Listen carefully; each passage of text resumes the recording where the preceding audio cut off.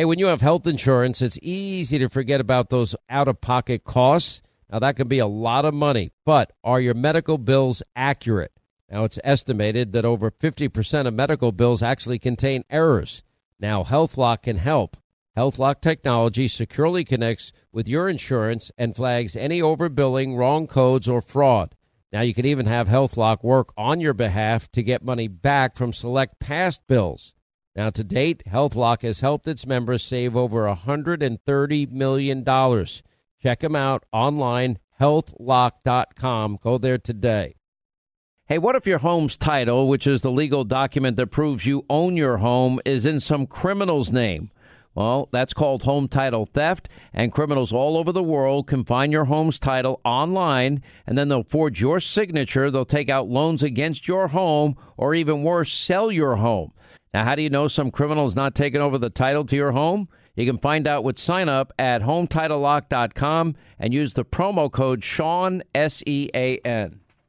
Enjoy all your favorite sports like never before at BetMGM. Signing up and playing is so easy. Simply sign up using code Buckeye and receive up to $1,500 back in bonus bets if you don't win your first bet. When you register with BetMGM, you can get instant access to a variety of parlay selection features, live betting options, and the best daily promotions in the business. And with BetMGM at your fingertips, every play and every game matter more than ever. Place your moneyline, prop, and parlay bets with the king of sportsbooks today. Sign up using code Buckeye and receive up to $1,500 back in bonus bets if you don't win your first bet. That's right, up to $1,500. Again, sign up using code Buckeye and receive up to $1,500 back in bonus bets if you don't win your first bet. BetMGM and GameSense remind you to play responsibly. 21 plus and present in Ohio. Subject to eligibility requirements. Rewards are non-withdrawable bonus bets that expire in 7 days. Gambling problem? Call 1-800-GAMBLER in partnership with MGM Northfield Park. That's 1-800-GAMBLER.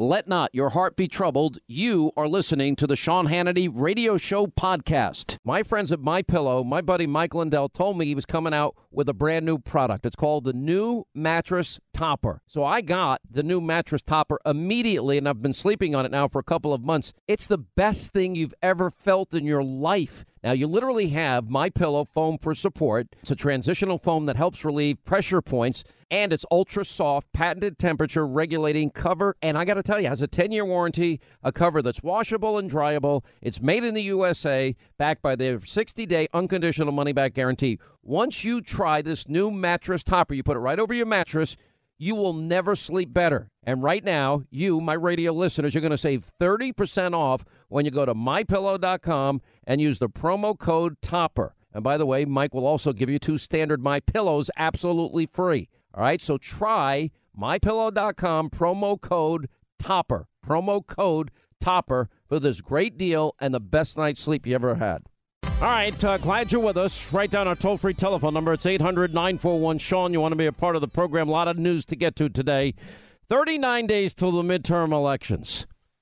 The Republicans in the Senate have a 51-49 majority. Razor thin majority.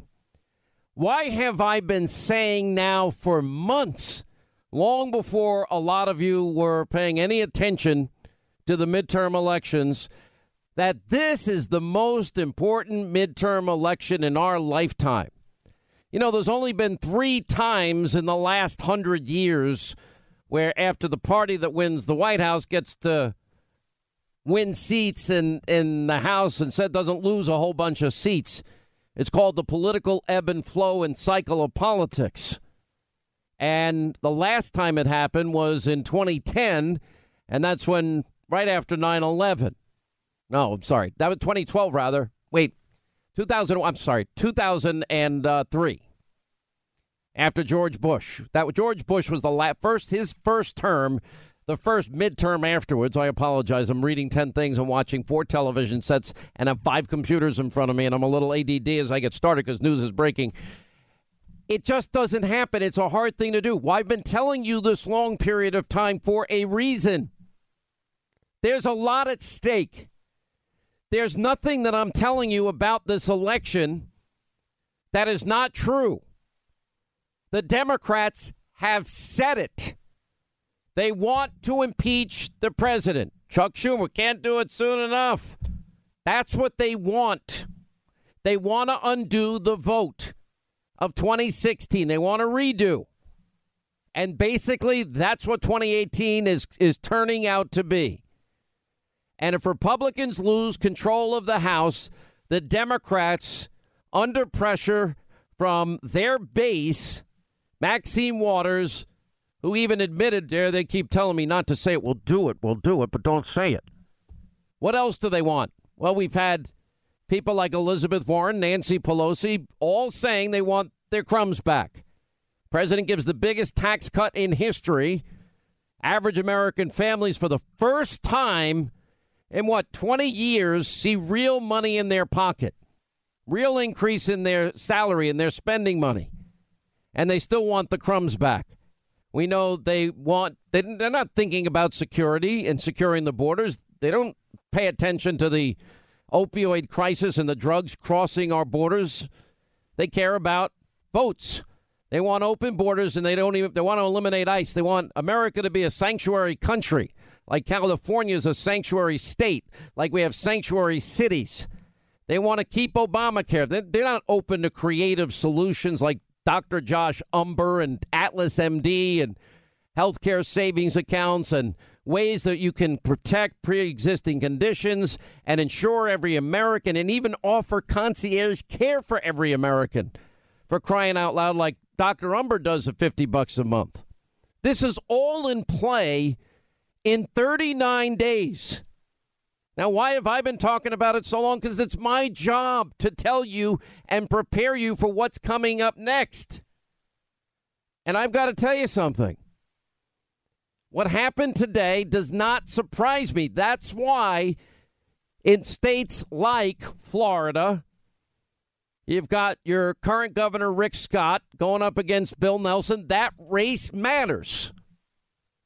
Heidi Heitkamp, has now joined Jeff Snowflake and Lisa Murkowski and Joe Manchin of West Virginia. And I'm going to get into this.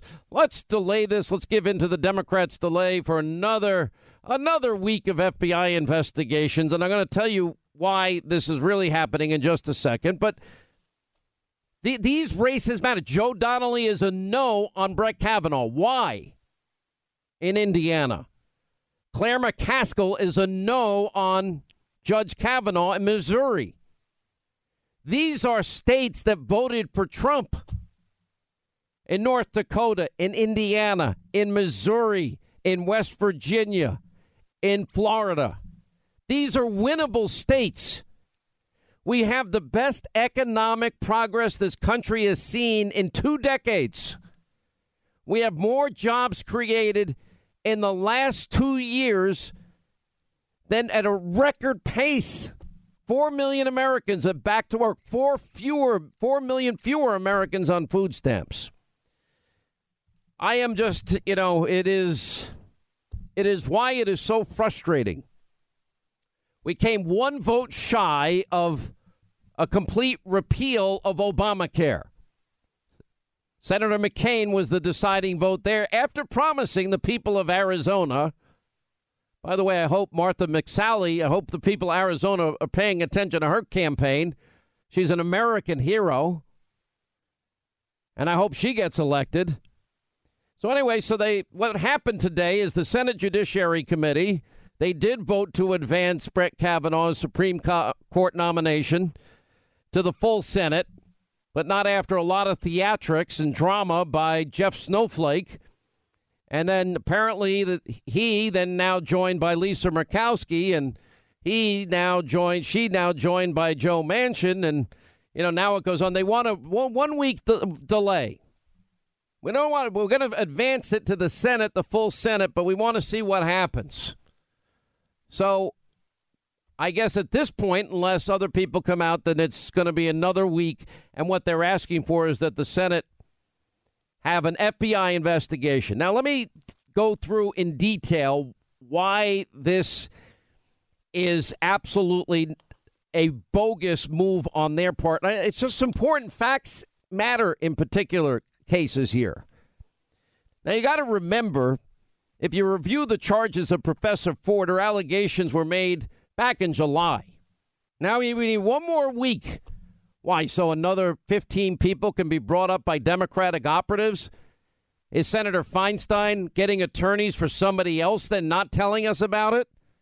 The way when she met with Judge Kavanaugh, she had privately been offering help to get a radical attorney who, by the way, didn't believe Paula Jones or think Paula Jones having Bill Clinton exposing himself to her and saying, kiss it. She didn't think that was a big deal. But she did support Al Franken. And now in this particular case, Dianne Feinstein recommends we find out. They don't tell Judge Kavanaugh that this is all going on as they're meeting in private or they have the hearing. So they literally hold it from July. In the case of Professor Ford, I've said from the beginning she deserved to be heard because these allegations are so serious. She's been heard. And she doesn't remember a date. She doesn't remember a day of the week. She doesn't remember a location. She doesn't remember how she got to or from a party where the alleged crime took place. She did mention 4 witnesses that were there, one in particular, Mark Judge, that was actually in the room. And all 4 witnesses now have the Senate, when they found out the names of people, they went and they did their due diligence. They did an investigation. And all 4 witnesses that Ford listed have given sworn statements under the penalty of felony. Let me repeat. All witnesses from 36 years ago have given sworn statements under the penalty of a felony to the entire Senate Judiciary Committee. That includes Professor Ford's friend, a woman named Leland Kaiser. And she doesn't have any recollection of ever being at a party or gathering where Brett Kavanaugh was present. Mark Judge has said repeatedly he doesn't know. Now, the problem as we go forward here is they keep saying about the FBI, the FBI, the FBI. The problem with that argument is, all right, so the FBI now is going to spend a week doing what? We don't know what house to go look at. You know, I do watch Forensic Files. I think it's an amazing show in the sense that, you know, you can go back and they have the FBI old cold case files that they have, and they reopen them sometimes 25, 30 years later, and they're able to pull out evidence. And with new technology and DNA and everything else that they've able to now use the tools of forensics, it's amazing what they can do. But we don't know where they could go. So the only thing that the FBI is going to be able to do is interview all the witnesses that are already gone on record and given statements under the threat of a felony. And the only hope, I guess, is that one of them will admit they committed a felony then and change their opinion. No, I didn't mean that. Or I just remembered differently from 36 years ago. It just came to me, 2 days ago. This is about a delay. You want to start a pool about how many people maybe the Democrats have sitting in the wings because they've thrown everything else out there. I mean, we had the allegation of Miss Ramirez, and this was a claim. Deborah Ramirez is a name. The New Yorker, I don't think they ever should have published it. It was pretty flimsy reporting, and that Kavanaugh had exposed himself as a freshman at Yale.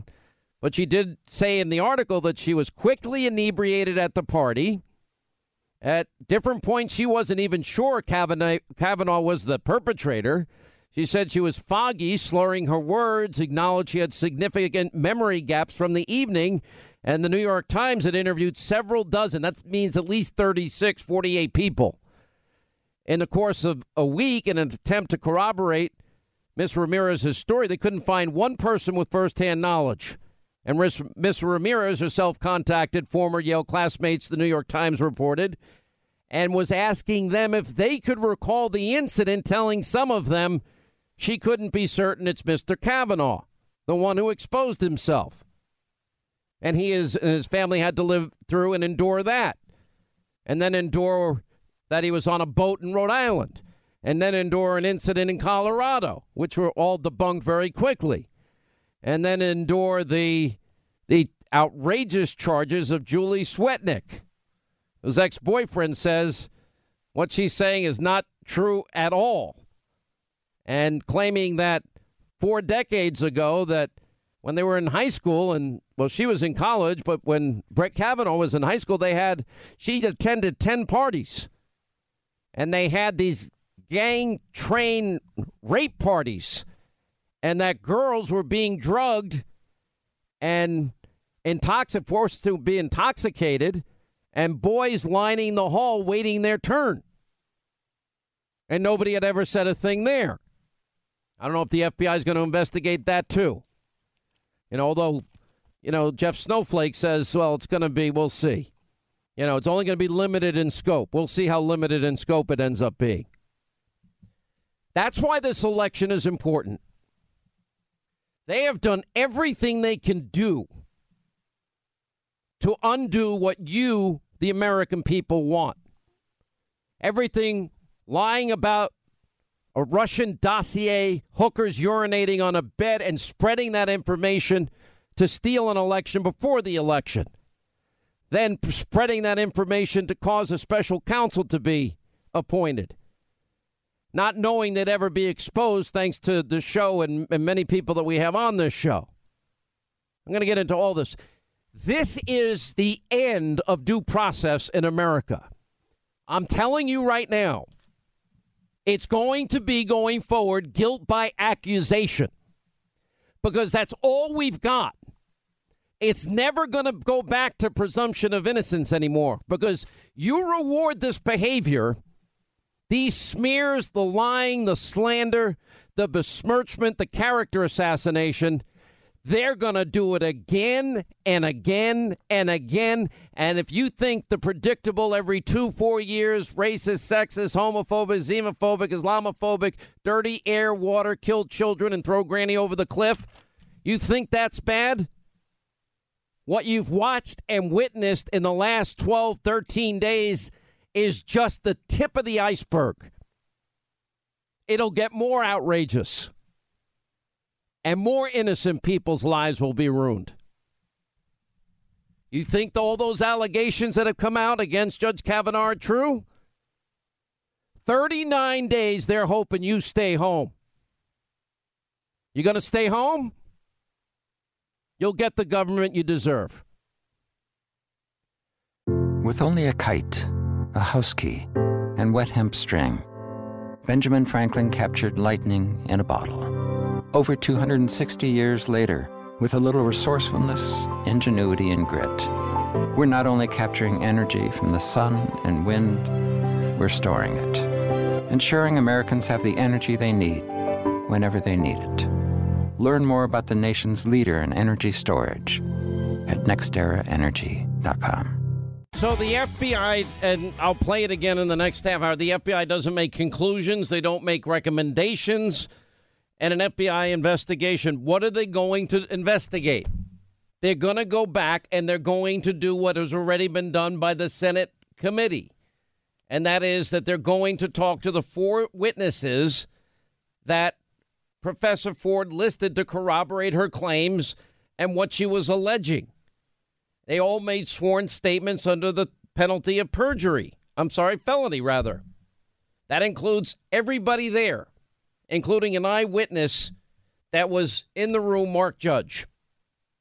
If you review everything she claims from 36 years ago, there is nothing new unless somebody wants to admit that they committed a felony. That is the only way possible that something can change with the 1-week pause. And that is what is infuriating to me. And everybody knows it. And if this all stands and the Democrats do what I suspect, you're going to be hearing a lot more next week. Just put your money down on it. And they get to now make more accusations.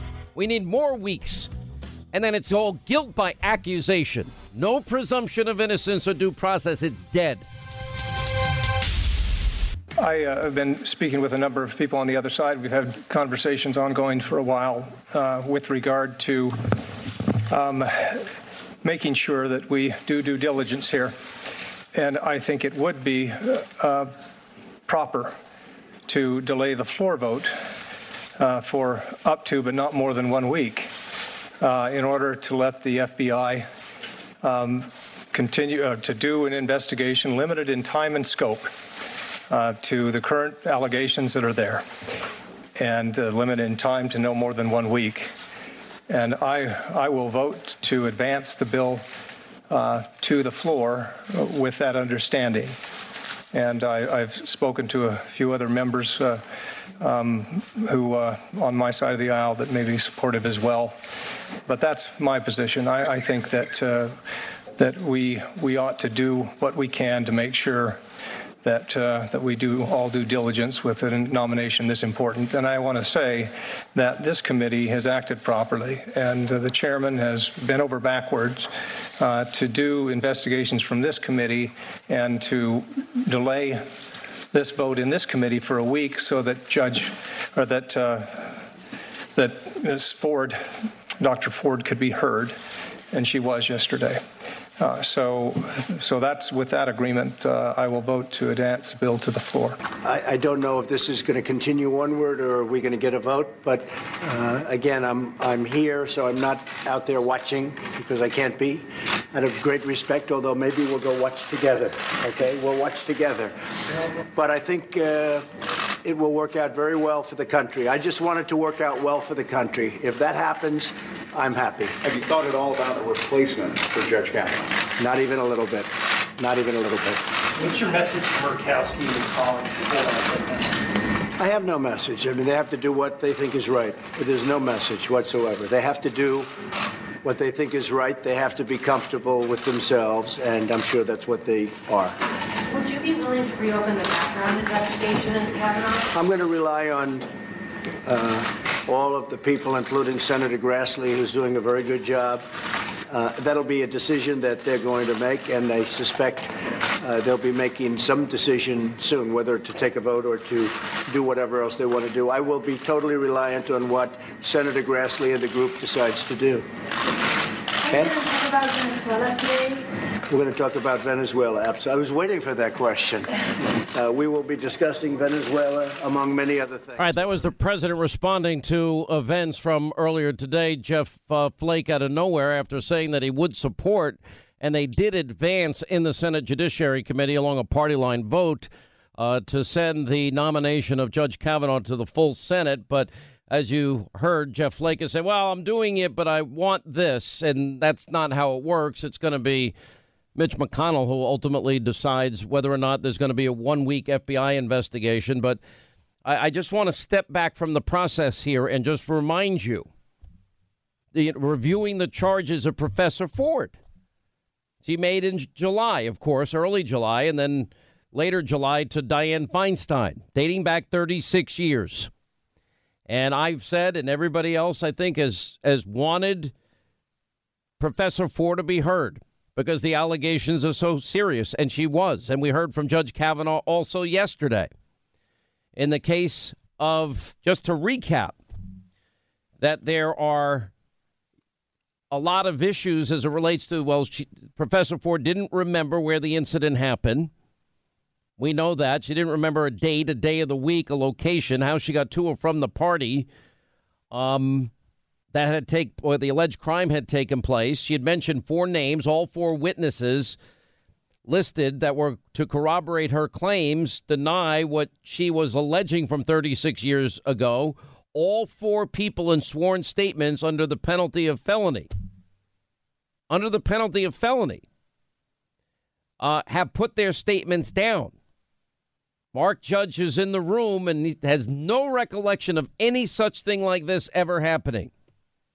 And one of Professor Ford's best friends has said, simply put, Leland Kaiser, a lawyer, put out a statement. She does not know Mr. Kavanaugh, has no recollection of ever being at a party or at a gathering where he was present, with or without Dr. Ford. So now we have, joining Jeff Flake, then we have Lisa Murkowski of Alaska, Joe Manchin of West Virginia. Joe Manchin has a big Heidi Heitkamp, I think, is also undecided in this. Joe Donnelly is a no against Kavanaugh in Indiana. We have an election in 39 days. And as I have been pointing out here, where is the evidence in this case? And why? Look, this was the big talking point in the hearings yesterday.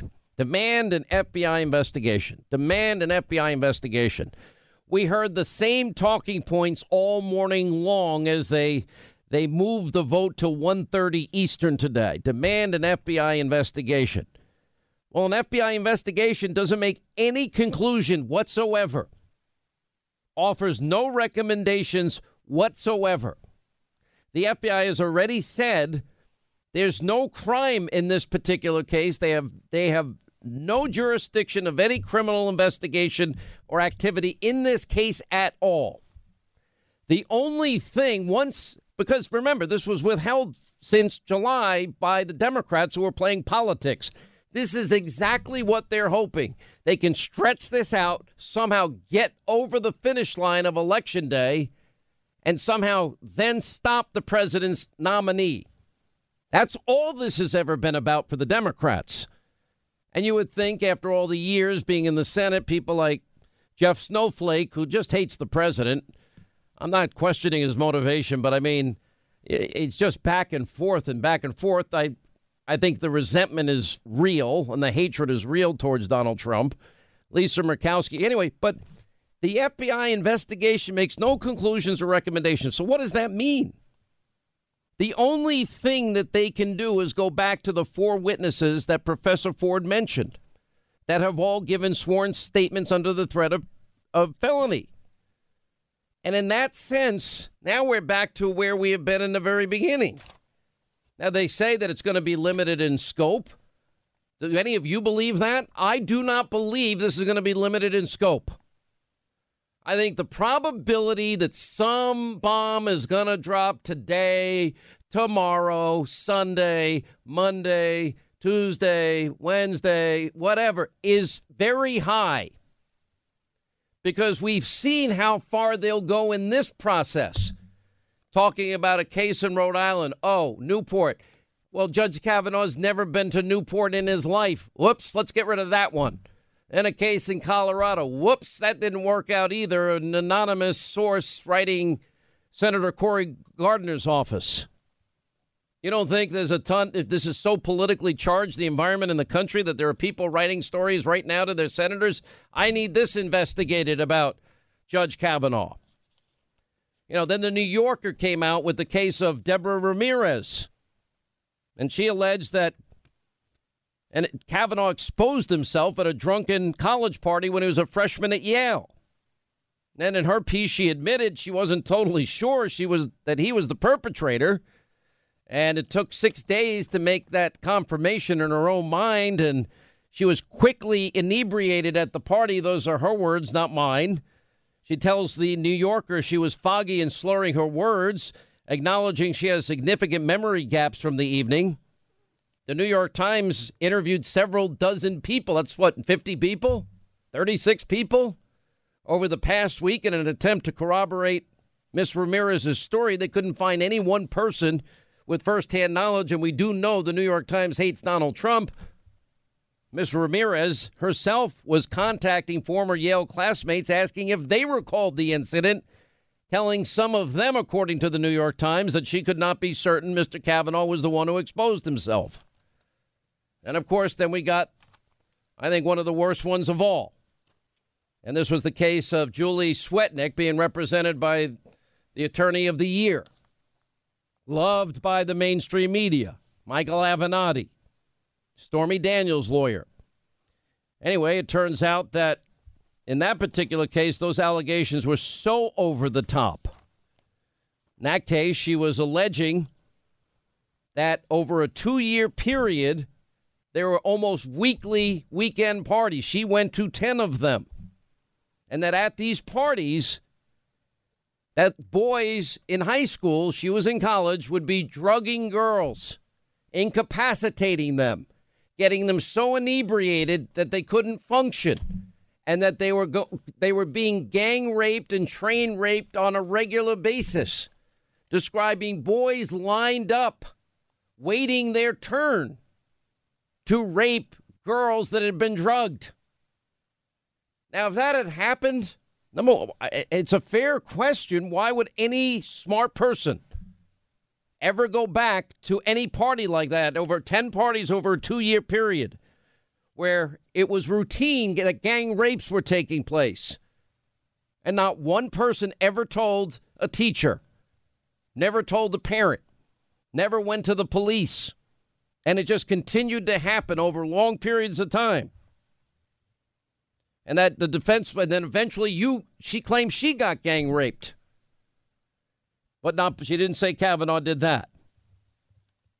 But that story seems to have died down now, too, for some reason. Why do I suspect it's going to be resurrected in the days to come? As there's nothing new that they can find.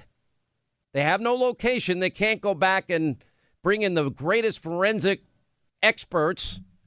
There wouldn't be any because we don't know where it happened. So what are their options? What does the FBI have as options? To, again, interview the 4 people that were already interviewed by the Senate Investigatory Committee.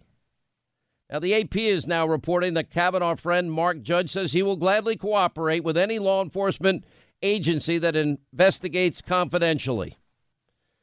We have Republican Senator Cornyn now saying that the Senate will have a vote to consider the motion to proceed with the Supreme Court nomination on Saturday. So we'll find out what that's all about. There's deeper principles in play here that we have got to pay very close attention to. Well beyond, we cannot have guilt by accusation in this country. There are very profound principles at stake here. I have talked about the predictable strategies that Democrats use every 2 and 4 years. Smears, lies, slander. They bludgeon Republicans as racist, sexist, Islamophobic, homophobic, misogynistic, xenophobic. They don't agree with their environmental policies, so they want dirty air and water. They want children to die, and they want to throw Granny over the cliff. Hannity, you're repeating yourself again. Because it's wrong. It is a predictable strategy. As a matter of fact, it's their go-to strategy every 2 and 4 years. Slander is what they do. The Democratic Party is now the party of slander, character assassination, and smears and besmirchment, and they don't give a rip as long as they win elections. Oh, Mitt Romney doesn't like women. He has their resumes and binders. Oh, Mitt Romney didn't pay for taxes for 10 years, and then you find out after the election he actually did. Oh, good, we won. Who cares? We've watched so many instances and cases. The same thing. Robert Bork, Clarence Thomas.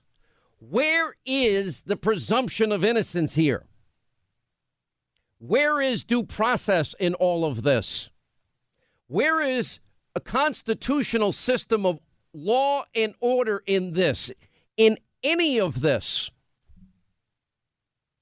How about all the other cases where the media has been wrong? They hate Sean Hannity, but Sean Hannity was right about Richard Jewell. I didn't rush to judgment and think, he fit the profile of the lone bomber. I was right about Duke Lacrosse when so many others were dead wrong, and I went and actually did my reporting and met the families and firsthand and asked questions. They were wrong on Trayvon Martin and George Zimmerman. Obama was wrong. I actually took my time, did my own reporting, went down and talked to George Zimmerman. How many other reporters do this? Just like we actually talked to WikiLeaks, Julian Assange. We try to do our own reporting on this show. Or what about Ferguson, Missouri? Darren Wilson, guilty. Freddie Gray, murdered by cops in Baltimore. And everybody in the meantime, then those are only high-profile cases. And then, of course, the worst of all is the dirty dossier. Bought and paid for by Hillary. Donald Trump, rented a room in Moscow and had hookers urinating in the bed, defiling the bed that Obama slept in. That's in the dossier. And that was fed to every American before the election as a lie to help Hillary, and after the election to destroy Trump. Our country is witnessing, you're living through the ugliest smear campaign in history. If we don't get this right, there will be no good people that will ever want to serve their country for decades to come. Democrats are now the party of no due process, no presumption of innocence, no Constitution. Name one Democrat that is given the presumption of innocence here? Because it's politics. You talked about drinking and sexual exploits, did you not? Senator, let me take a step back and explain high school. I was number one in the class. Freshman. And I thought no. I thought only the Senate. You got this up. I'm gonna talk about my high school. No. I'm gonna let him answer. I'm gonna talk about my high school record. If you're gonna sit here and mock me, we were. I think we were all very fair to Dr. Ford. Shouldn't we be just as fair to Judge Kavanaugh? As a federal judge, you're aware of the jury instruction, falsus in unibus, falsus in omnibus. Are you not? False in one thing, false in everything. The core of why we're here today really is credibility. Judge, do you believe Anita Hill? Senator Crapo. You were both questioned about your record. The only difference is that you have been accused of sexual assault. How do you reconcile your statement about a conspiracy against you with the treatment of someone who was before this body not very long ago? Okay. And then, do you agree that it is possible for men to both be friends with some women and treat other women badly? Sir, you also said that this past 2 weeks has been a 2-week effort calculated and orchestrated as a political hit. Are you saying that Dr. Ford's efforts to come forward, to prepare for the very difficult testimony she gave today, to travel to Washington, D.C. and tell us about her experience, have all been part of an orchestrated political hit? And are you basically calling her some kind of political operative? I have found your testimony powerful and credible, and I believe you. You're a teacher, correct? Correct. Well, you have given America an amazing teaching moment, and you may have other moments in the classroom, but you have inspired and you have enlightened America. And my colleagues who have thanked you for coming forward today, and we all admire you for what you're doing, and I understand why you have come forward. You wanted us and the American people to know what you knew about the character of the man we are considering for a lifetime appointment to the Supreme Court. I want to use a different word for your courage, because this is more. As much as this hearing is about a Supreme Court justice, the reality is by you coming forward, your courage, you are affecting the culture of our country. Dr. Ford, I want to begin by thanking you for coming to testify in front of us today. This is a public service, and I want you to know that I'm grateful to have the opportunity to hear from you directly today. There are millions of victims and survivors out there who've been inspired by your courage. I am. Bravery is contagious. Indeed, that's the driving force behind the Me Too movement. And you sharing your story is going to have a lasting, positive impact on so many survivors in our country. We owe you a debt of gratitude for that, Doctor. As difficult as this experience must be, I want you... All right, hour two, Sean Hannity Show. Write down our toll-free telephone number. It's 800-941-SEAN. Now, at the bottom of this half hour, before we got into all the flake drama from earlier today and him calling and agreeing with the Democrats for an FBI 1-week limited investigation, and how many more accusations are going to be made in a week? Anybody want to start a pool on, how many Michael Avenatti himself can make in a week? Anyway, so joining us now to get into all this, Kayleigh McEnany is with us, the author of The New American Revolution, The Making of a Populist Movement. D.C. McAllister is with us, author of Spygate, columnist for PJ Media. And also, by the way, D.C. went to UNC with Dr. Ford. And has talked publicly how she herself has been a victim of rape. David Schoen is a civil liberties attorney, criminal rights attorney.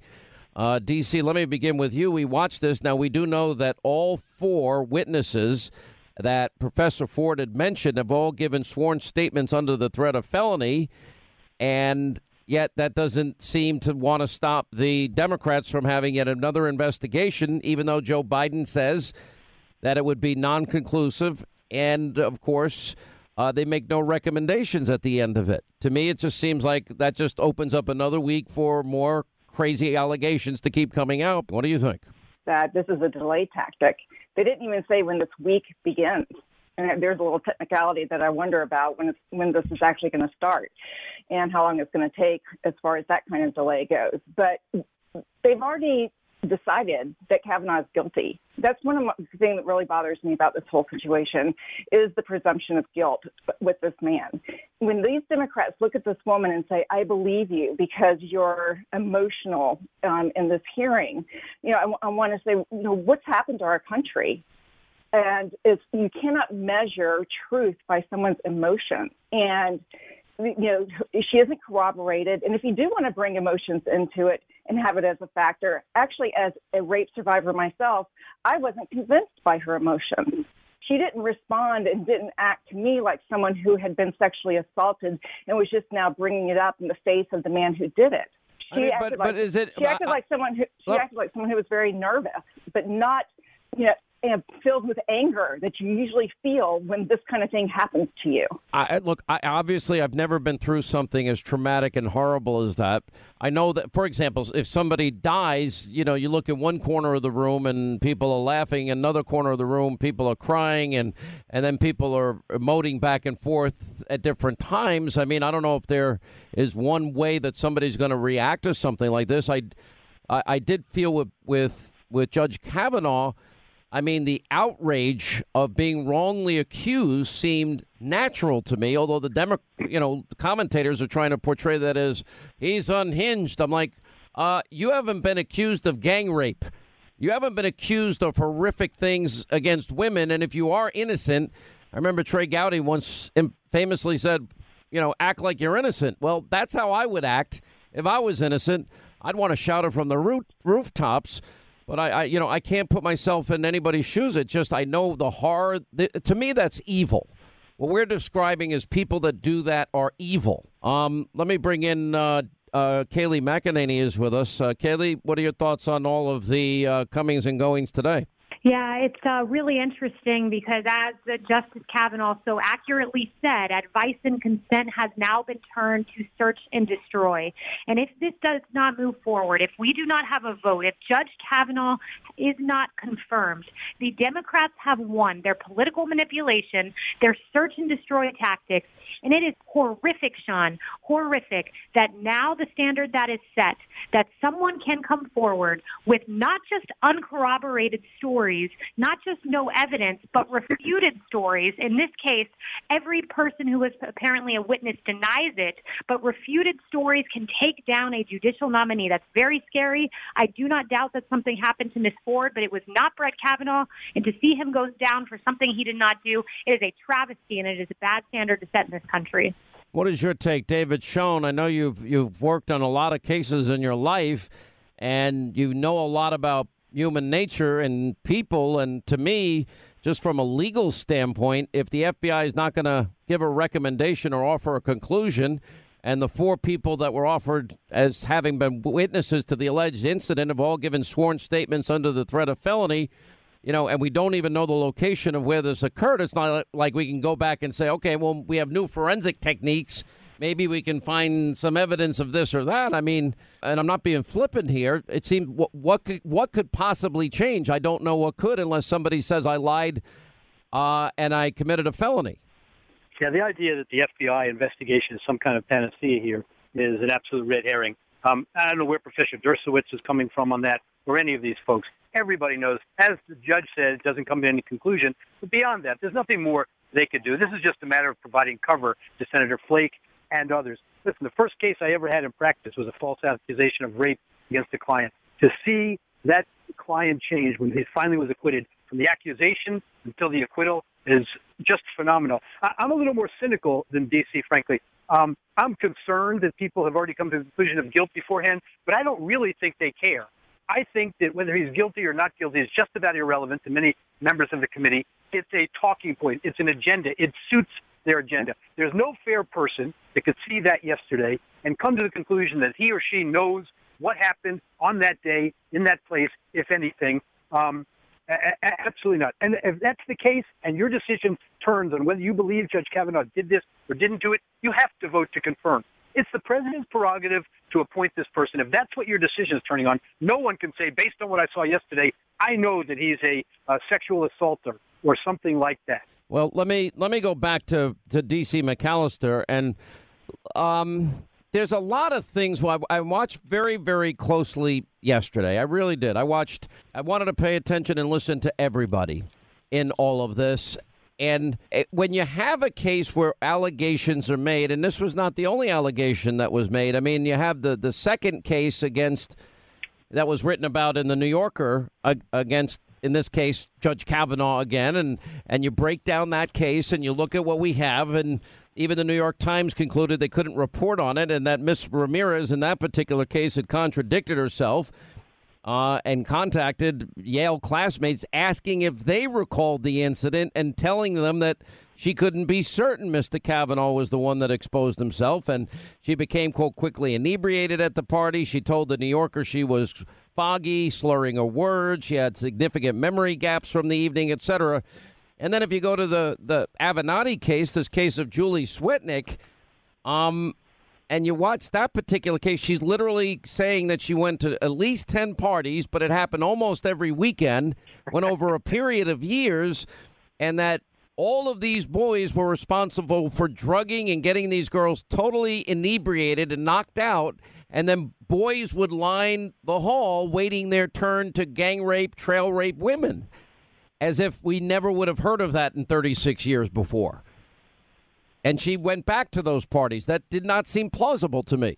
Well, no, an accusation isn't evidence, and that's all we have here. There is no credible evidence against Brett Kavanaugh, and they're still believing that this woman, just because she's made an accusation, and this is the real problem that we have. When we have someone come up with an accusation, we have to believe the innocent until the person accusing proves their guilt. It cannot be the other way around. We have to say, I believe Brett Kavanaugh, because it has to be proven that he actually did it. And if we go down this path in our nation, we really have lost our principles of liberty. We've lost our freedom. And it's being targeted against men right now. Men are the ones who are the target of feminism, of statism, of the culture right now.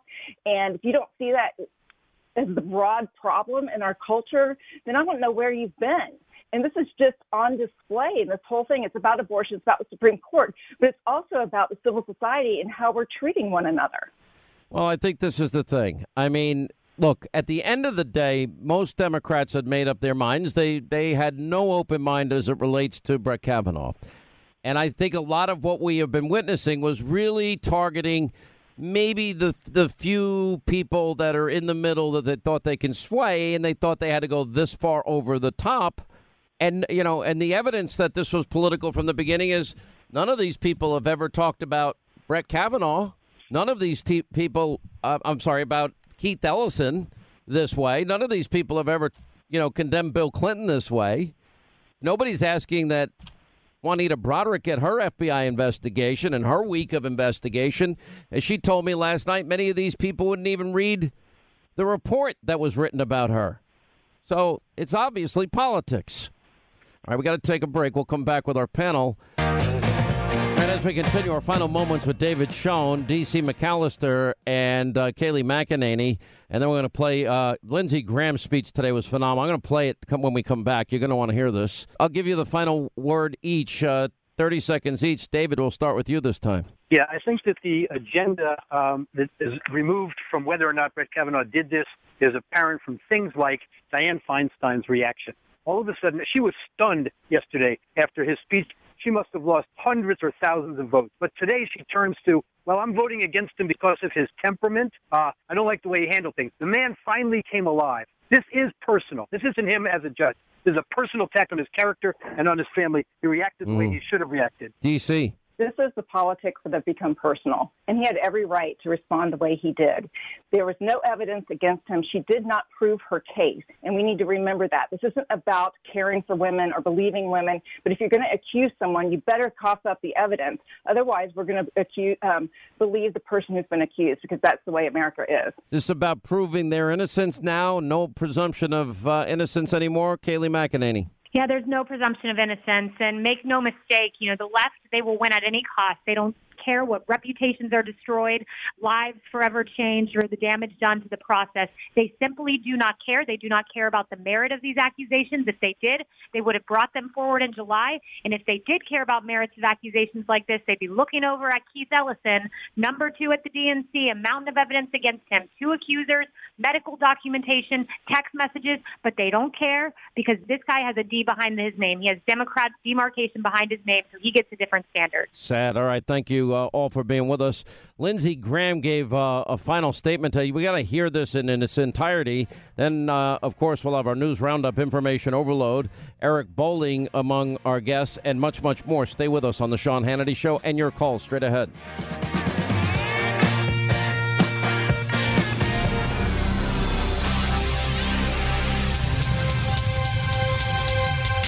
By the way, you want to call your senator or any of them, 202-224-3121. 202-224-3121. By the way, can we be specific? We can, but it takes too long. No, it never takes too long. This is civic duty. Would you like to do it? No, that's true. But, I mean, at least you can say, go ahead. You can be as specific as you want to be. Feel free. I'm going to be specific. Are you ready? If you want to call Joe Manchin. Joe Manchin. You can call him at 202-224-3954. 3954. If you want to call Heidi Heitkamp. 202-224-2043. 2043. Susan Collins. 202-224. 2523. Lisa Murkowski. 202-224. 6665. And then last but not least, Flaky Flake. Flaky Flake, Snowflake. Afraid of the elevator. 202-224. 4521. What was that, a minute of your life? It was. All right, the main switchboard number, 202-224-3121. All right, 800-941-SEAN. Before all this went down with, obviously, Snowflake today, Lindsey Graham laid out the case in his statement, and I will tell you, I've had debates with Lindsey Graham over the years. We've had falling outs over the years. And but he had his finest moment, I thought, yesterday, and then today he followed it up, and I think this is worth playing.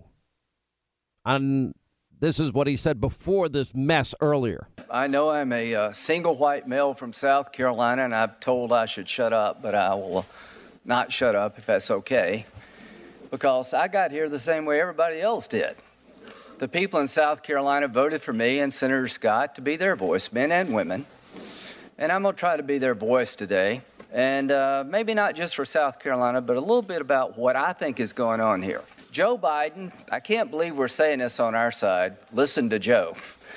But Joe was right a lot. Joe Biden's a unique guy. If you had one last conversation before you die, you'd want to have it with Joe. You'd be around for a while. He's a decent guy. If he runs for president, he'd be hard to beat. He came to Senator Thurman's funeral and gave a long eulogy. And I asked him, Joe, I said, that was incredible. This can't help you in Delaware. He said, I just like the old guy.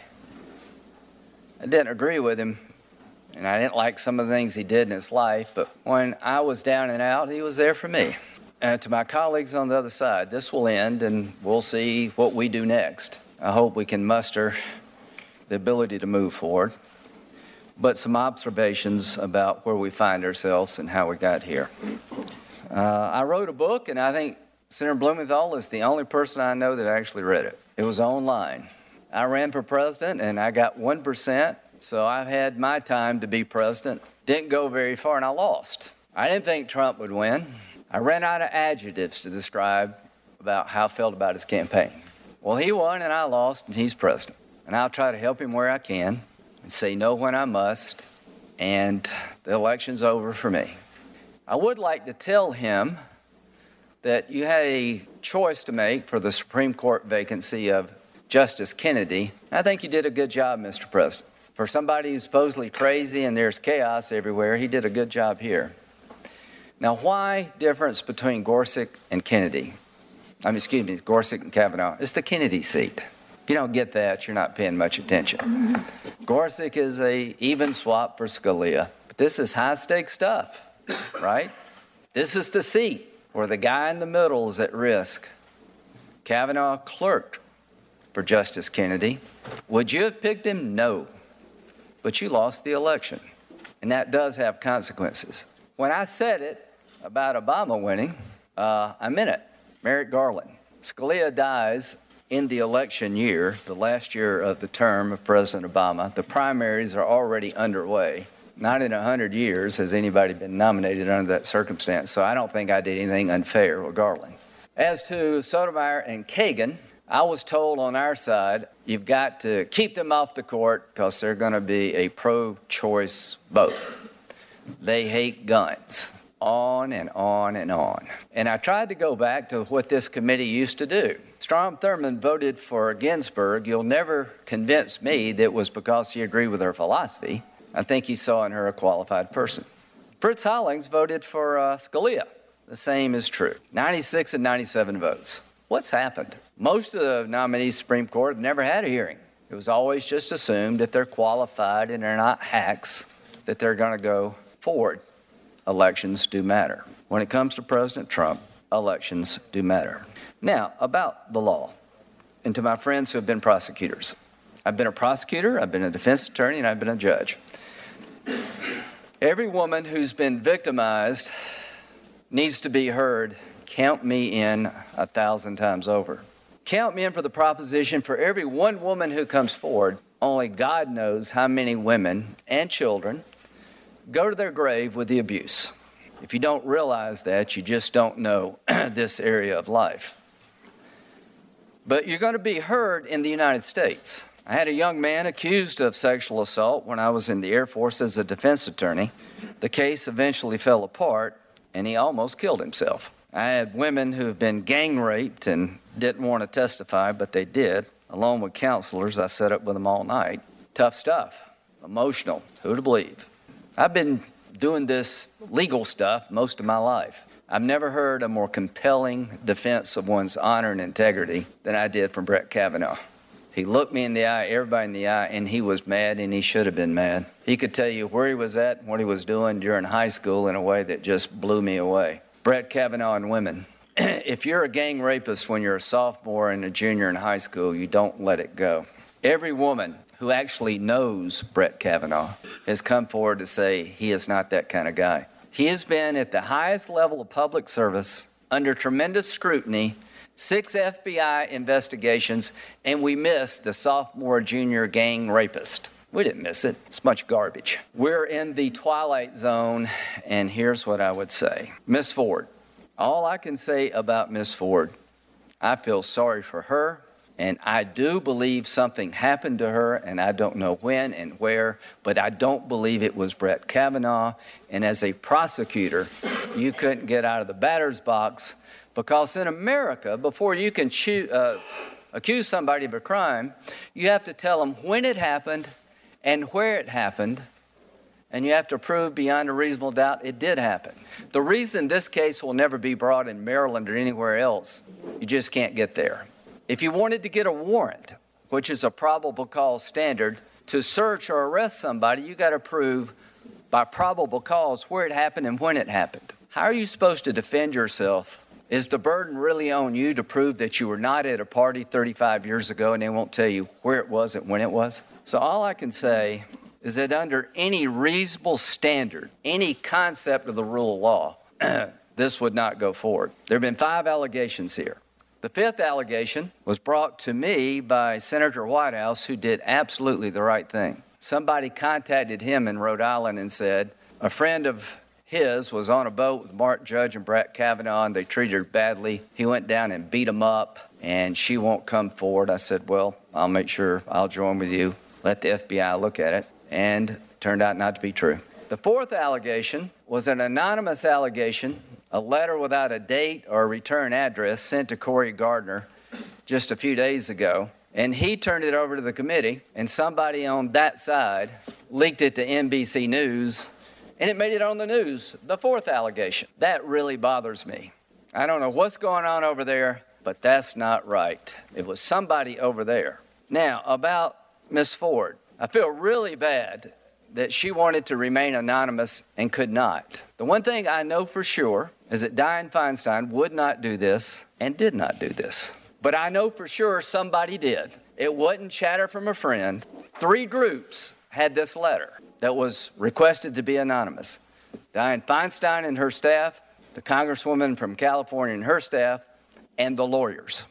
Somebody betrayed her trust, and if you can't figure out why, you shouldn't be driving. To delay this hearing, to set in motion the destruction of this man, to keep this seat open past the election.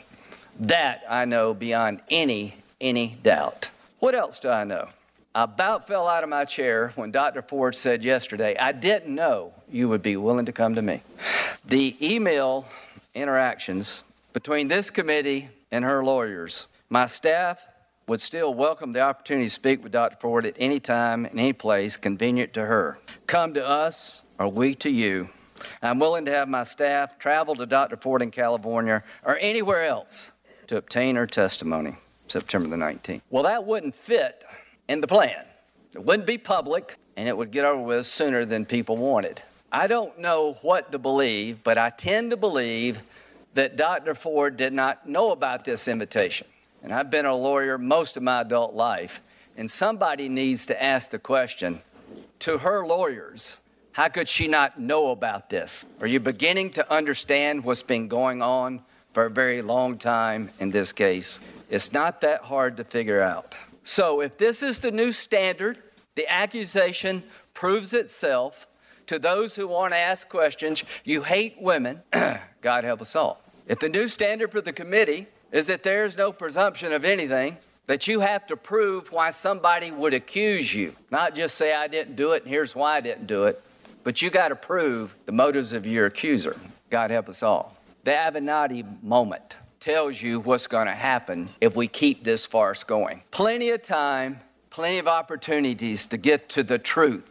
This has never been about the truth. This has been about delay and destruction. And if we reward this, it is the end of good people wanting to be judges. It is the end of any concept of the rule of law. It's the beginning of a process that will tear this country apart.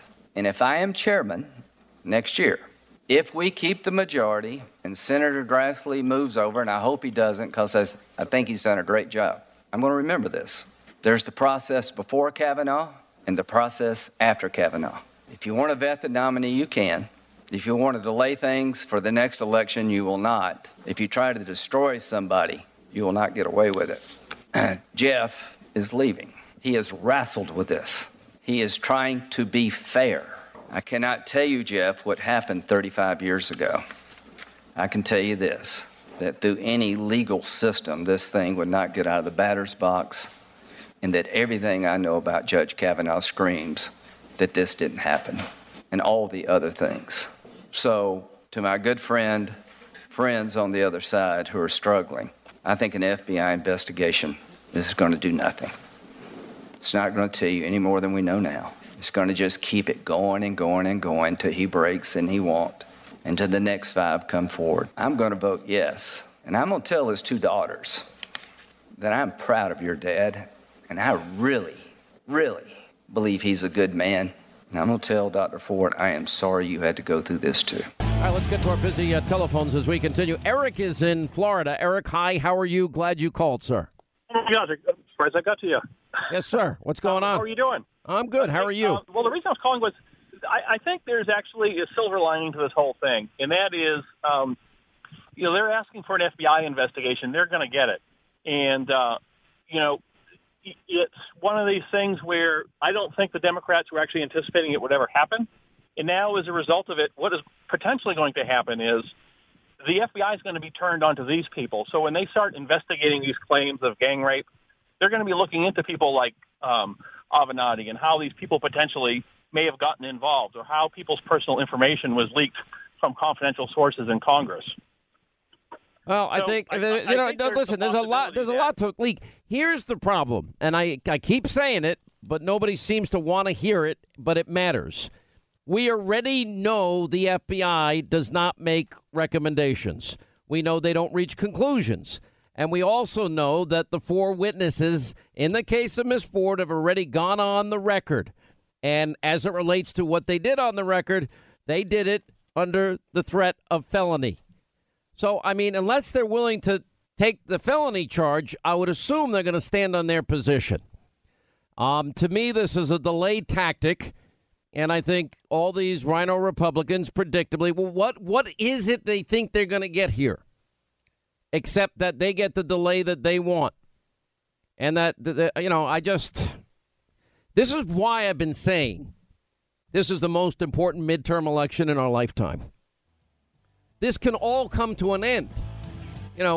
This can all stop if you give the president, Congress, and the Senate.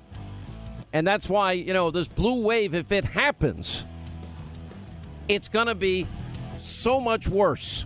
All right, I got to take a break here. We'll come back. We'll have our news roundup, information overload. More with Jonathan Gillum, Danielle McLaughlin, our buddy from the Fox News Channel. Eric Bolling is going to be with us, and much more as we continue. Coming up next, our final news roundup and information overload hour. I have been speaking with a number of people on the other side. We've had conversations ongoing for a while with regard to making sure that we do due diligence here. And I think it would be proper to delay the floor vote for up to, but not more than 1 week, in order to let the FBI continue to do an investigation limited in time and scope to the current allegations that are there, and limited in time to no more than 1 week. And I will vote to advance the bill to the floor with that understanding. And I've spoken to a few other members who, on my side of the aisle, that may be supportive as well. But that's my position. I think that we ought to do what we can to make sure that we do all due diligence with a nomination this important. And I want to say that this committee has acted properly, and the chairman has bent over backwards to do investigations from this committee and to delay this vote in this committee for a week so that that Ms. Ford, Dr. Ford, could be heard, and she was yesterday. So that's with that agreement, I will vote to advance the bill to the floor. All right, that, of course, earlier today, the drama unfolding in the Senate with Arizona Senator Jeff Flake. Name, I guess, is appropriate because he had said he was going to vote it out of committee, and then a bunch of Democrats corner him, and then he's like, maybe just another week of investigations. You know what that means? Another week of Michael Avenatti gang and trail rape and boys lined up. I guess stories will be coming out for yet another week. Look at what we went through yesterday. If the testimony of Judge Kavanaugh didn't move you to see that this man is innocent of this, I don't know what will.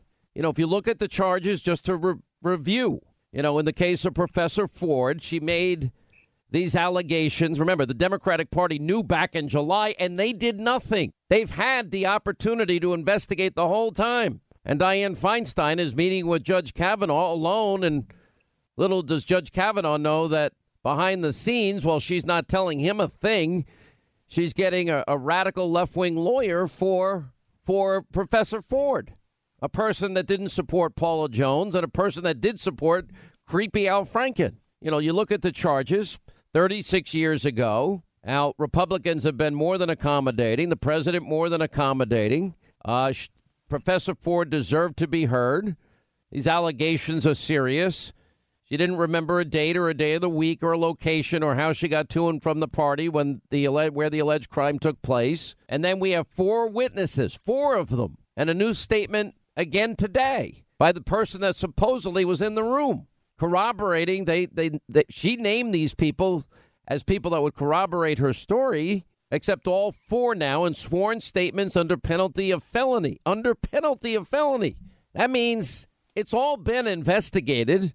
Anyway, and that includes Professor Ford's friend named Leland Kaiser. Her attorney released a statement. Simply put, Ms. Kaiser does not know Mr. Kavanaugh.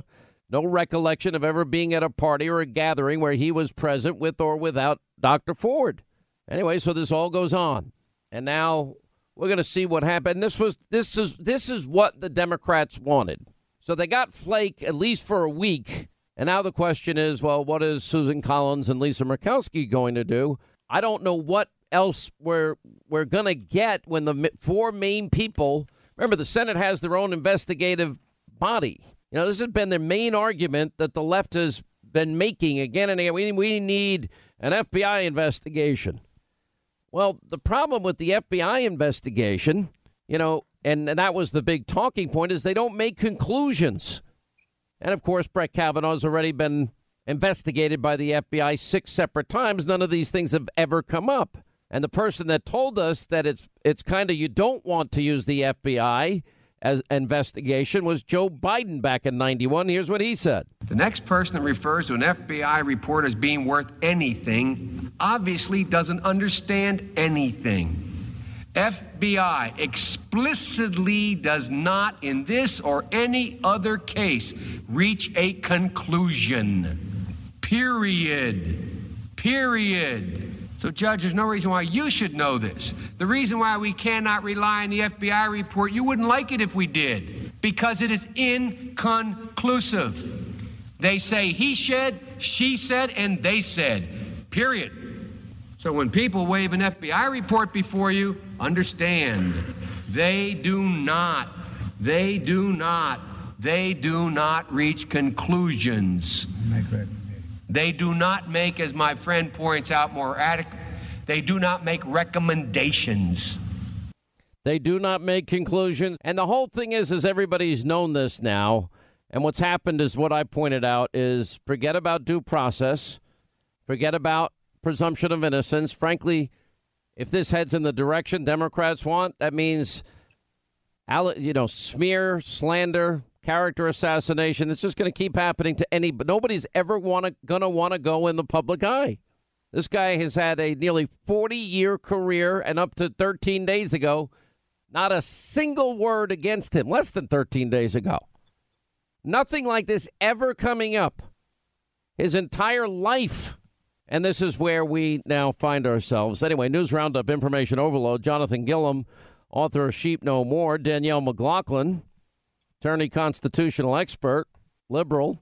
Let me ask you this. You just heard Joe Biden and what he said. They don't reach conclusions. They don't give recommendations in any way.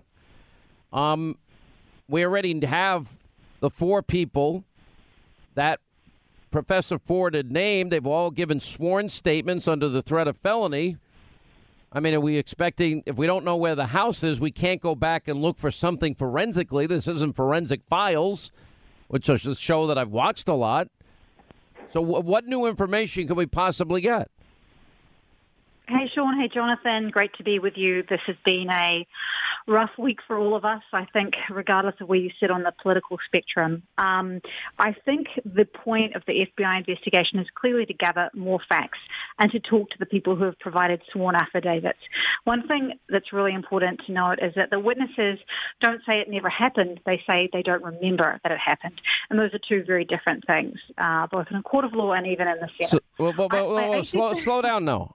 If they don't remember any such party in any such way at any such time, and they've made that statement, a sworn statement under the threat of felony, what else can you, give me any possible evidence that anybody else could find? Well, Dr. Ford indicated No. What possible evidence can you find? Well, you can talk to them. Maybe you'll be able to. They've already been talked to. Well, they've already given sworn statements under the threat of felony. So if they change their statement, they would be guilty of lying under oath. Well, this is true. Look, I actually think this is a win for Republicans, and I'd like to explain why. You've got a better chance of confirming Brett Kavanaugh if this investigation is allowed to go ahead, because I think there will be new facts uncovered. I think the American people will be tearing each other apart a little bit less, because we will have more to go on instead of just what we believe to be true. And but I'm asking you a very simple question, and you can't answer. Now that all witnesses mentioned by Professor Ford have given sworn statements under the threat of felony. Okay, you can talk to them again, and if they contradict themselves, they've committed a felony. No, that's not true. So if I say on Monday that I don't remember, and then I talk to an FBI agent on Wednesday who gives me 6 other pieces of information, on that day, maybe I do remember, and maybe I can issue a denial. So I don't think that's a clear instance of perjury. I think that's actually fine. If they said it didn't happen, and then 6 days later they said it did happen, that's perjury. But if you say you don't remember on a given day, and then 6 days later you have more information and it lights something up from 36 years ago, that's not perjury. Okay, but all of a sudden you remember after 36 years, as if the first time they interviewed you and all the days you've been watching all this, you haven't said, I think I'm changing my testimony, but now you're going to do it. It would seem at that point that it's political and illogical that something new could possibly be found, except that Democrats want more time for more people, for more smears, for more Avenatti digging, I guess. Jonathan Gilliam. Well, I think the thing that we have to look at and that the American people need to understand is that what is occurring is not so much of a hearing as it is a trial in the court of public opinion. And the FBI doesn't investigate for public opinion. We investigate, in the case of these background checks, we are a collector of information. And if there is a crime that we find is committed, we usually, if it was something of the sexual nature, in this case, we hand that over to the locals to investigate it. The problem that we have in this particular situation is that when we look at other types of cases, whether it be, the ones that have been recently in the news, Harvey Weinstein, Cosby, there's a pattern of events. There's known meetings that are that can be looked at, schedules where we know that these things have occurred, and there's multiple sources coming forward that are not friends, that are from different areas, that can corroborate stories, as well as rumors and known facts about people that these things have happened. In this case, none of that can be corroborated. If I was an investigator, there's nothing here except for more hearsay. There's no facts that are going to be able to be brought out. There's no evidence of a crime that may or may not have occurred other than what someone said. And it's not going to do any good. It's just going to further the outrage in the court of public opinion. And the only thing that suffers when that is the case. It's so unrealistic to think that the Democrats in a week are going to say, when the FBI comes back with again, they're not going to make a conclusion or a recommendation. And then they're going to come back, and then the Democrats are going to say, well, now we need to investigate these 2 other things, and then we'll be done. And then the delay continues. You say that, but there's not. Wait a minute. Every Democrat has already said no, except for like 3. As it relates to Kavanaugh, most of them said they will do anything it takes to destroy him. Well, and on the Republican side, there have been plenty of people, including. We're not talking about Republicans. I am saying to you that not one Democrat is going to change their mind based on the FBI report. They're on record saying no. They said no before They said no. Many of them the day he was named. Right, and some Republicans said yes the next day he was named, and as these allegations came out, because they've known him, he serves in the second most important court in the country, and many even back then offered advice and consent when he got confirmed, so they knew him. But to say no because it's Donald Trump's pick is a very different. Your analogy doesn't fit. Look, there have been games on these court nominations for years and years and years. This is a new low. But I do think that it's a new low, but you want to continue going lower. Is that what you're saying? No, absolutely Let's keep going lower. Let's go see how low we can hit. I do think it is better for this country that there is a week given to look into these another week given, and what is the new information you can possibly get? My point, and Jonathan's point, is you can't get any new information. All right, we got to take a break. Right as we continue, Jonathan Gillum and Danielle McLaughlin commenting about Jeff Flake and his antics from earlier today. Jonathan, we'll start with you. Well, this is one thing that does bother me, Sean, is that, and nobody's really talking about this yet, is that if this is handed over back to the FBI, and the sheer fact that Flake is the one that's saying that this should occur, we do still have a realistic expectation that the deep state is a part of the FBI. And at the level that this is at, if it's handed back to the FBI, my worry is that actually somebody will create something that's fictitious that is in the FBI. It's not like they haven't done that in the past 3 years. So I also think that that's something that should be considered in what's been presented so far. There's no evidence that can prove anything. I think there's been enough testimony where the judge, Kavanaugh, can be confirmed. And if it goes back, there is the chance of that. I hate to say it, but there's the chance that the deep state could get involved in this. Well, it's scary. Last word. I've got a solution to that. Interview Brett Kavanaugh's college roommate, interview Mark Judge, do some investigation as to when he worked at that supermarket, release all of the 302s, which are the notes of the investigations, to the public. None of this stuff is classified, and then we all have the facts in our hands, and hopefully some of this partisan bickering will calm down a little bit. All right, we'll take a break. Thank you both for being with us. When we come back, Eric Bolling weighs in on this. And we got to tell you something, kind of a big announcement here for the program. And Eric and Linda and much more. 800-941-SEAN is our number. Have this poison being dumped in our country, and our communities are suffering. Kids are dropping dead every day of the week. Parents of good kids are going up to their bedrooms, finding their kids passed out dead. I mean, this is a crisis that we've never seen before. So we need a greater sense of urgency. All right, glad you're with us. 25 now until the top of the hour, 800-941-SEAN. That is from a brand new documentary. Actually, our own Linda had a big part to play in all of this. Sarah Carter. It's a nonprofit group called Dark Wire. And in D.C. on Monday, they are going to do the premiere of this documentary. And at some point, we're going to make it available to all of you as well. It's extraordinarily well done. If you're a parent, you need to watch it. It's called Not in Vain. It features the stark reality and truth, and the dark truth about drugs crossing the open borders and the incredible need for national security at our borders.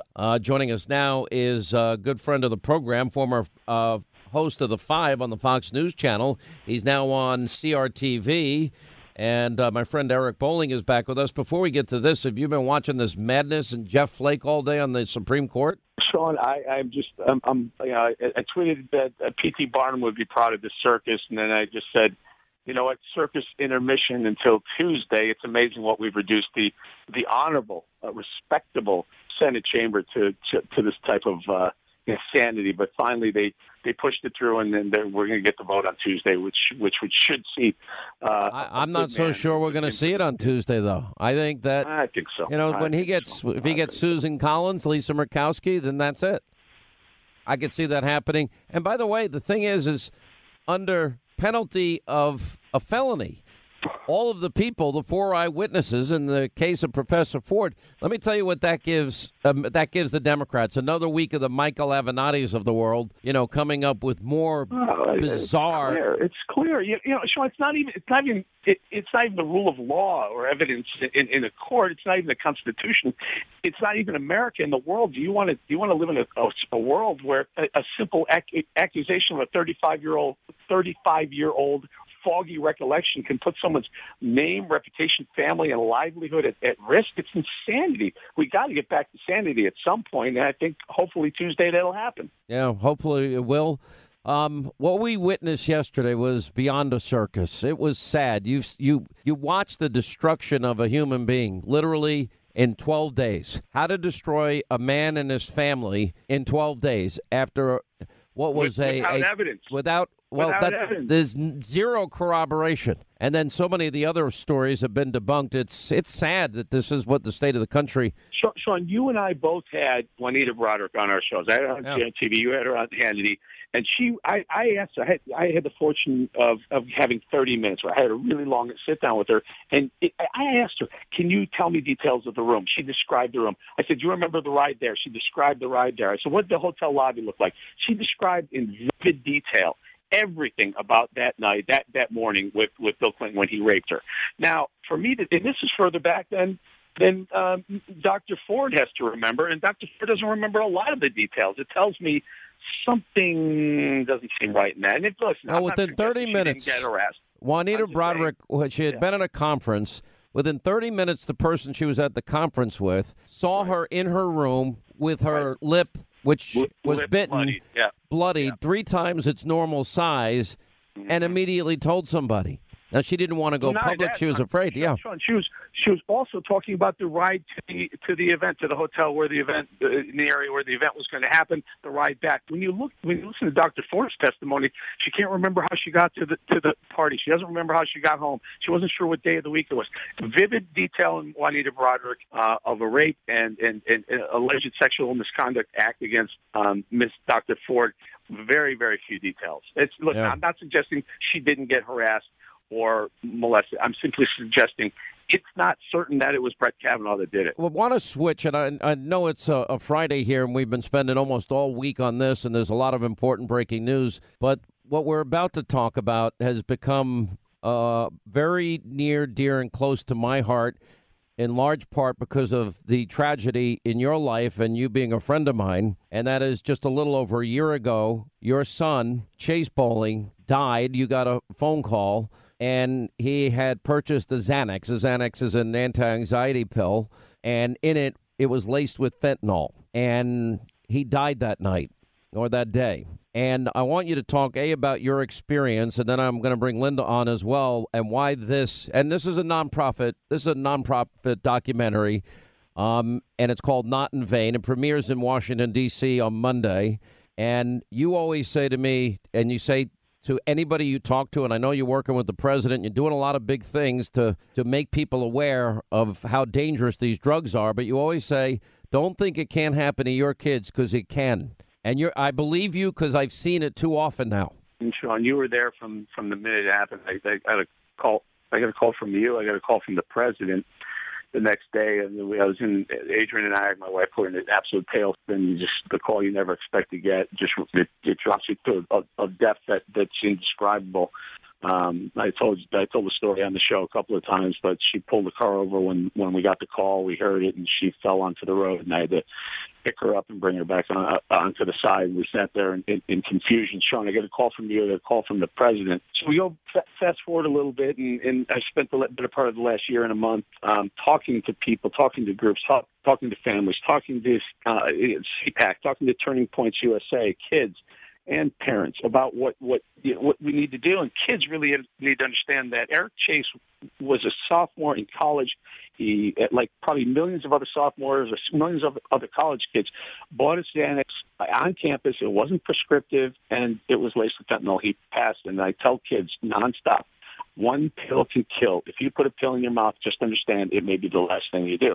I tell parents, mom, dad, listen, your kid isn't too smart, too academic, too adorable, too athletic, too white, too black, too gay, too straight, too cisgender. It doesn't matter. It will touch your kid at one point. It's touching everybody. No, there's nobody that's not impacted by this now. Kid syndrome. Yeah. So, guys, just add one quick thing. So, last time I was on the show, I talked to Linda a little bit, but it got such wide appeal that Demi Lovato was pronounced dead. She overdosed on an opioid, and she was literally pronounced dead at the scene, but they brought her back. They got her back to life. After that, within a couple of days, Demi Lovato's mom, Diana De La Garza, called me and said, look, I need to get involved in this. My daughter and I are so close. I love her. As soon as she's out of trouble, I want to get involved. I said, Diana, you will be, the minute you're ready and Demi's ready, you're going to be part of this. I want to bring you on to this so we can save some lives together. And Linda had contacted me, your producer contacted me and said, hey, can you get involved in this premiere of the movie? I said, I will, but you know what I'd like to do is I'd like to bring Demi Lovato's mom and tell her story too, because it's really compelling. I mean, there's so it just shows how it can touch anyone, Sean, anybody. So she's going to be part of that premiere as well. And this is what scares me. And you're never going to recover from this. And I know you're strong. I know your wife is strong. I know you both. But you told me once that if it's just the size of 1 grain of salt or 2 or 3 grains of salt from your shaker, and I'm not talking about the big grains of salt, it's the little tiny iodized salt grain, that can kill a kid, and they're putting it purposefully in all of these drugs, from heroin to weed and everything. They're putting it everywhere. And some dealers are even looking for some of the strongest stuff that can kill, because they'll get known as the dealer with the strongest drugs, and it doesn't even bother. They don't bat an eye if they kill someone. As far as being strong, Sean, I'm not. No, you have been through. You lost the love of your life. You lost your child. No parent should ever lose a child, ever. And you get I remember when you got the call. You were in the car. You told me your wife collapsed. I mean, it's horrible. Let me bring Linda in for a second, because this nonprofit group you helped put this whole thing together. So I got to give you a lot of credit. Oh, thanks. And it's called Dark Wire, and this is your first documentary. It's not in vain. Sarah Carter also is working on the project. Created by the organization, but you also traced where this is all coming from, which is a big component of this. Yeah, I think one of the most misunderstood things is that fentanyl is coming across an open border. It's a national security crisis. What person doesn't want to protect their children? And when Eric started doing all this stuff, I said, I'm doing this project with Sarah Carter. She's my business partner in this nonprofit, trying to get the word out and save some kids. If you want to take an analogy that really hits home, think about a 737 crashing every single day with every passenger on the flight dying, except they're all under 20. That's what's happening in our country. Opioid loss is over 72,000 people a year, and then we're not even talking about the lives ruined by addiction. And that's the thing. We're losing a generation. Babies are being born addicted to heroin and opioids. While we were making the film, my cousin overdosed and died, and she left behind 5 kids. She had just gotten out of rehab, just got clean, was in a halfway house, took a shot of heroin. The heroin was laced with fentanyl, and she died. And, Eric, this is what's happening to these kids. Let's say they hit Granny's medicine cabinet, and there's a Percocet, a Vicodin, an OxyContin, and then they take it, and then they like it, then they take it, and they like it, and the next thing they're on the street paying $80 a pill, and they can't afford it. And then someone offers a $10 bag of heroin, and their life's over. Even worse now, Sean. It's even worse. You're right up until the last part, where it's now cheaper to buy an opioid on the street. You can get a pill of opioid of whatever it is, Oxy, whatever their favorite type of opioid is, for $5. And cops are telling, law enforcement's telling me, we can't keep up. It's too hard to find. You can't smell it with dogs. They say for $5 they can get high on an opioid, and it costs them more to buy a joint or cocaine. So they're of course attracted right to it. And it's stronger stuff. The problem is some of the stuff that's on the street, a lot of the stuff that's on the street, is, as Linda points out, is coming from places like China, North Korea as well, and they're laced with deadly drug. The fentanyl is a horse tranquilizer. They give fentanyl to people in their last dying days of cancer when they're in the massive amounts of pain, and it's the last ditch effort to keep people out of pain. Problem is, like I said, 3 granules of that iodized salt is enough to kill a 200-pound man, and frankly, it's killing our youth. Linda's right. Linda's on it. Thank you for tell us about what. Thank you, and I know you're going to be at the premiere of the documentary. I offered, but Linda said no. I don't want you there because you'd embarrass me. Yeah, that's what I said. Exactly. That's a direct quote. No, but I'm very proud of you for doing this job, and I'm proud of Sarah and the group of people that you put together and pulled together. And you did this all on your own. The only thing I did was offer, moral support, really, because I supported the project. And we've been very fortunate because we've had people like Eric come on board, and Demi Lovato's mom, Diane De La Garza, she's going to come and speak. She's going to come Monday, right? She's coming Monday. She's speaking for the first time in an open forum, on a stage with Eric. Can I add that a little bit? Of course, please, Eric, please. So Diane calls me. She says, I have to get involved. And I said, we have to do this, but we have to do this with Demi's consent, because after all, this is all about Demi and her recovery.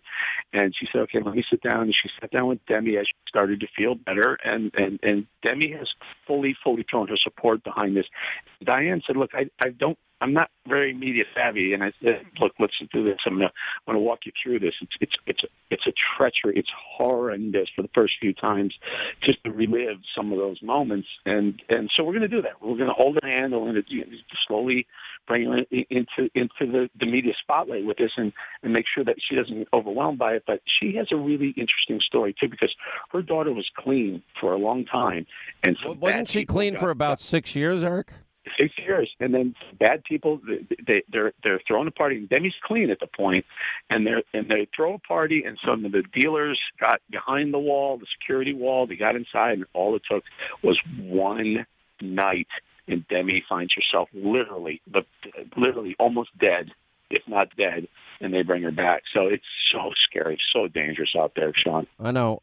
Now, I know that you're doing the premiere on Monday, and I think it's important for people to see this. And you go to go to thedarkwire.com, thedarkwire.com, and we have a few seats open. So if you submit your email and send it our way, we'll get you into the premiere. And then how over time are people going to be able to see it? We haven't announced that yet, right? Yeah, so we're going to be streaming it. We're doing some distribution deals on Amazon and other places, and we'll get it out there for people to see it. Yeah. You know, Eric, I know you never fully recover, but I know that both you and your wife, you've taken what is the most painful experience in life, and you've now turned it into something that you're trying to help save the lives of others. I love you for doing that. You're an example to all of us. And I just wish you and your family, you know this, the best. And it's happening Monday in Washington, D.C. Not in Vain is the brand new documentary. It is a nonprofit group, thedarkwire.com, thedarkwire.com. Hannity, Fox News, we got a great lineup for you tonight. And have a great weekend. We'll see what crazy news comes out by Monday, but we'll be on it. We're going back to our nation's capital on Monday for this reason.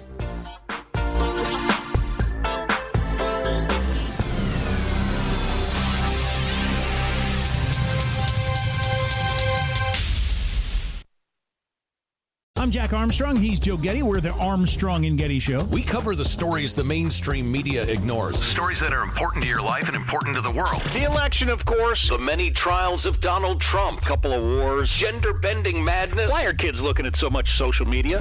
And we bring you the stories the mainstream media is on, but we do it without the left-wing media spin. Listen to Armstrong and Getty on demand on America's #1 podcast network, iHeart. Open your free iHeart app and search The Armstrong and Getty Show to start listening. More Than a Movie is back with Season 2. I'm your host, Alex Fumero, and each week I'm going to talk to the people behind your favorite movies. From The Godfather, Andy Garcia. He has the smarts of Vito, the temper of Sonny, the warmth of Fredo, and the coldness of Michael. To the legend behind La Bamba, Lou Diamond Phillips. When I walked in, I didn't think I had a shot at Richie because John Stamos' picture was already up on the wall.